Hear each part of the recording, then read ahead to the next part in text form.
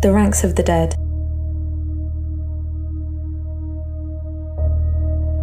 Sandra Belvista 124B dreamt a tiny hand was touching her cheek. She opened her eyes. Her enmity visor woke with her, and the first thing she thought about was editing her lunch request. Last night her body update showed a negative 0.175 metabolism change. A quick alteration to her meals should fix it. She raised her hand and brought up the appropriate menu. Subtract estrogen from supplements and add quicklime. There, all done. As she closed the menu, she thought she felt a hand touch her upper arm. Looking down, she saw nothing there. She tapped the calibration toggle on the visor just to double-check. Nothing. She would have to request a central air recalibration to see if that fixed these random odd feelings she'd been having lately. After getting dressed and eating the minimal allowed breakfast for her nutritional plan, she headed to the door, which automatically summoned her transportation. As the hatch to the small craft slid open, she saw a small leather bag sitting on one of the 2 seats in the craft. Someone was forgetful. Now I have one more thing to deal with today, she said out loud to no one. She picked up the bag and sat in the seat where it had been left. It looked quite old and worn, almost like something someone might throw away. It had no lock or autoclasp, so she opened it and saw only a small flat box inside. There was nothing written on it, and it wasn't wrapped. Knowing she was being monitored, she still let her curiosity get the better of her and removed the box. If she was questioned, it would be easy to explain that she was searching for some kind of information about the owner, even though that was all automatically available at any public service interface. The plain white box had nothing holding its lid on, so she slid it off and looked inside. Immediately she was greeted by a piece of dirty paper with the words, "To Mom," written in unpracticed handwriting.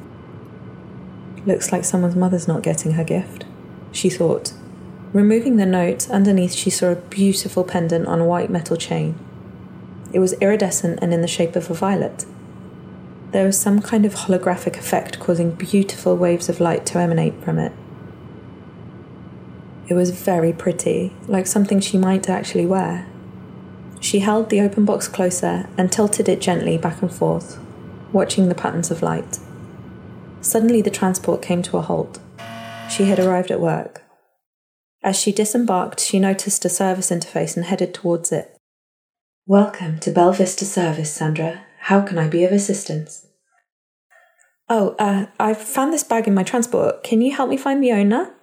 she told the service interface. "Certainly. Place the item on the panel."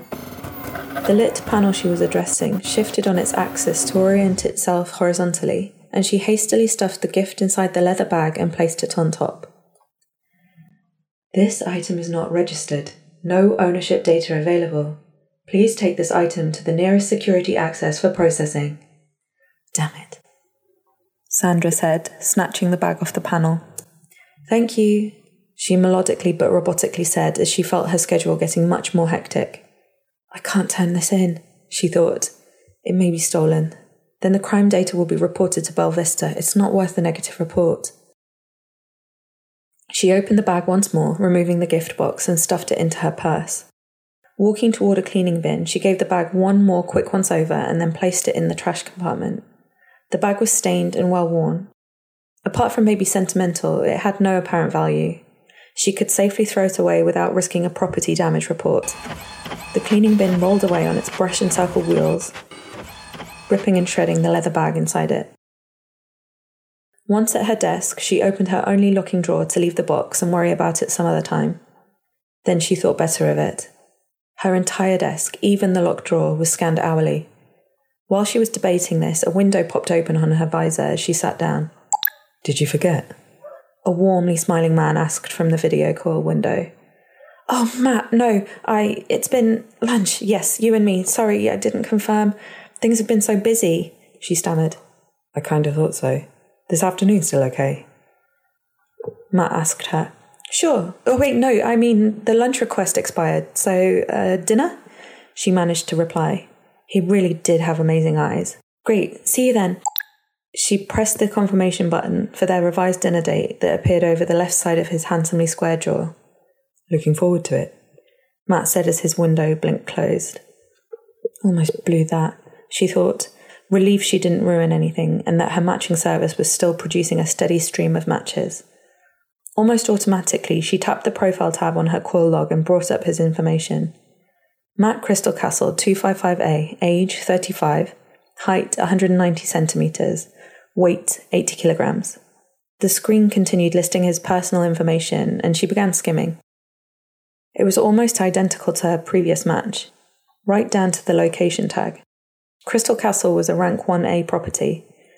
The system seemed to only present her with romantic opportunities that would also elevate her standing, if things worked out. So far they had not.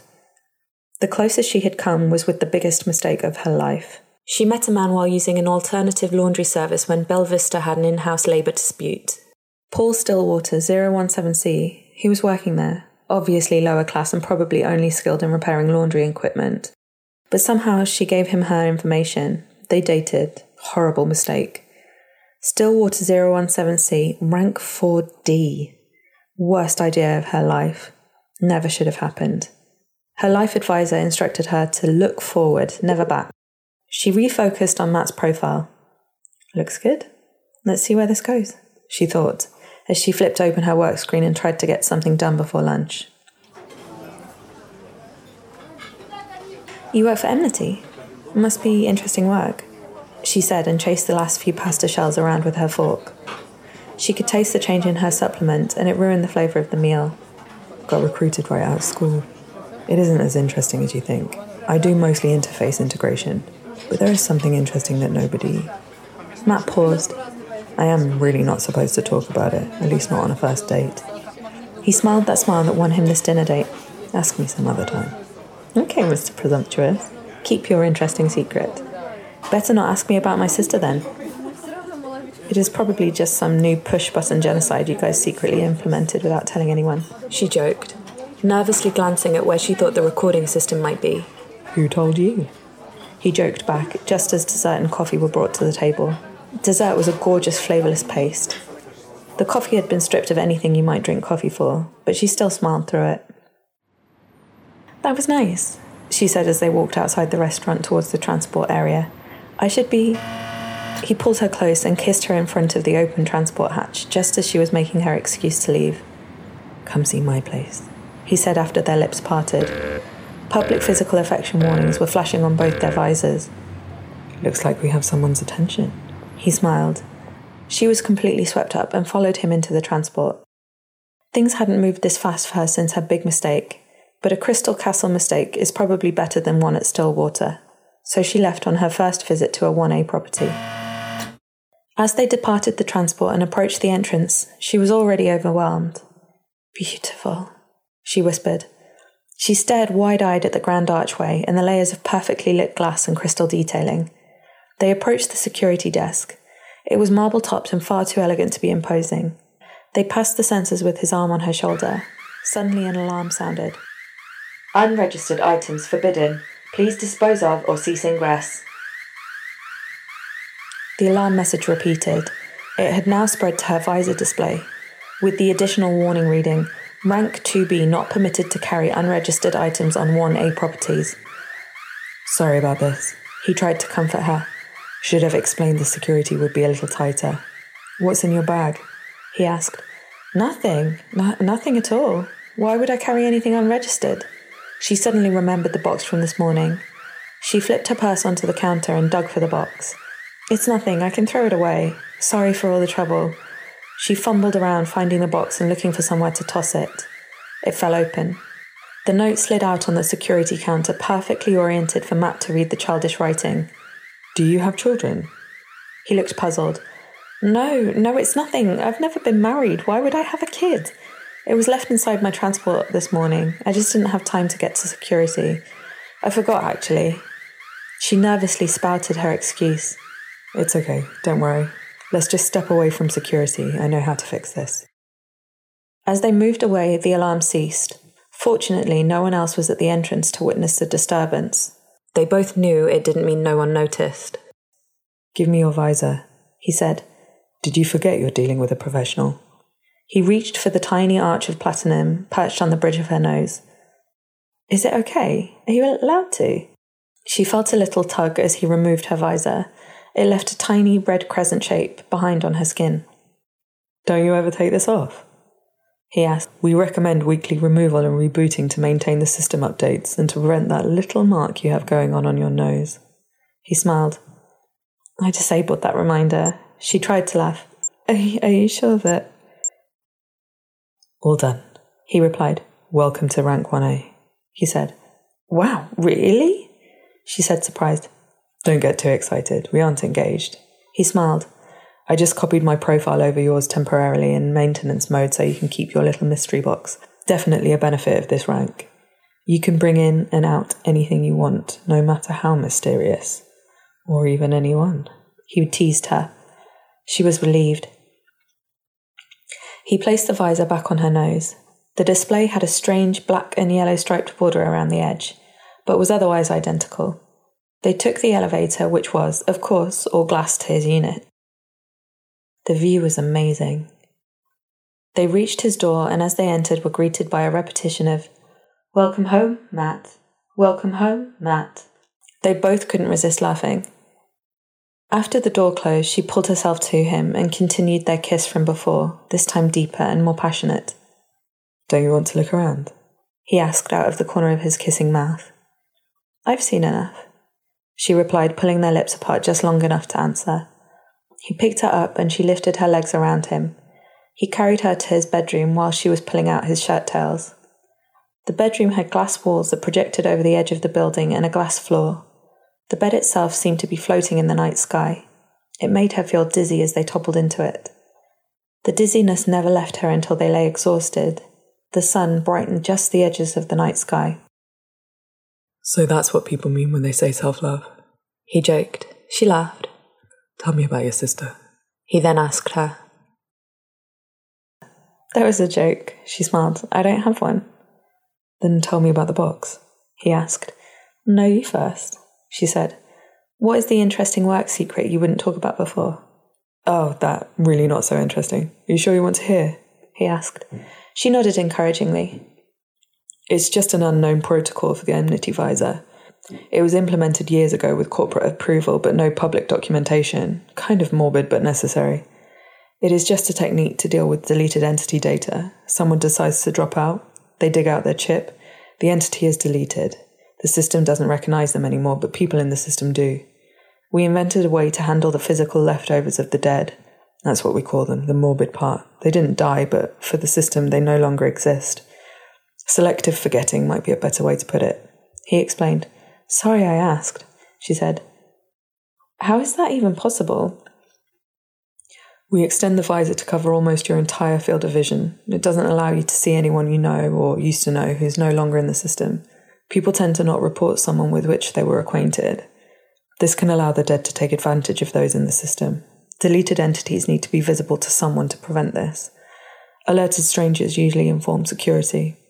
It is a real nightmare when the dead had a service job before dropping out. If they had contact with many people, almost no one can see them," he continued. "This protocol doesn't extend to unregistered objects, though. That would interfere with too many high-rank recreations." He gave her a knowing look. "Now, tell me about your box." "I already told you," she answered. "I found it this morning and never had..." "You can be honest with me. If you're married and needed some excitement, I won't judge you." He stopped her. "It's not like that. Do people even do that? Everyone's constantly monitored." She was getting upset. "What kind of person do you think I am?" "Listen, I am trying to understand, but if you aren't going to be honest with me, then I don't want to do this." He sounded frustrated. "I need a shower," he said, stood up out of bed and headed toward the bathroom. She just sat there. Why didn't I just throw that thing away or turn it in? She thought. This is ruining everything. She felt tears in her eyes. Wiping them away, she got out of bed and padded into the living room to find her purse. The room was colder than she expected, but the light of the early dawn made everything look so beautiful. Finding her bag, she felt for the box, slid it open and took out the necklace. It glowed and danced with a cold blue light completely different from the colour of the approaching morning. She walked back to the bedroom to watch the sun rising. Naked against the window, she felt completely alone, floating in nothing with the stars now barely visible. Then it all came back to her. The thing that she spent years, All her energy and life advice sessions trying to forget came suddenly back to her. Nothing mattered. It was all a lie. The beautiful view, the rising sun, even the perfect man she laid with last night were nothing. She dug at her arm with her fingernails where she knew she was chipped. It was going to take a lot more than nails if she wanted it gone. "I want out of this," she said aloud. She put on her clothes and walked out the door, leaving her purse behind. "Goodbye, Matt," she whispered to the distant sound of the shower. "Goodbye, Matt," the door said as it closed. On the ride down in the elevator, she fastened the necklace around her neck. She had no idea what to do next. The elevator doors opened, and she made her way past security. She walked out of the most beautiful place she had ever seen. As she left the building, her visor kept waking with its maintenance border and series of error messages. Outside the front door was a disheveled man holding hands with a small girl in the same messy condition. "Alert security, unregistered dead." Her visor flashed. She removed it from her nose and tossed it at the ground. "Paul?" she asked. "I think she likes the gift," he said to the girl.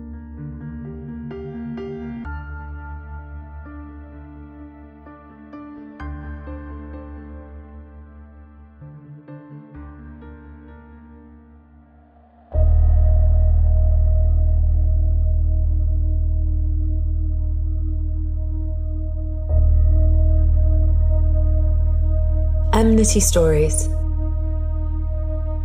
This story was brought to you by the Enmity Corporation. Read by Lee Anderson. For more stories, please visit enmitycorp.com or subscribe on your preferred podcast platform.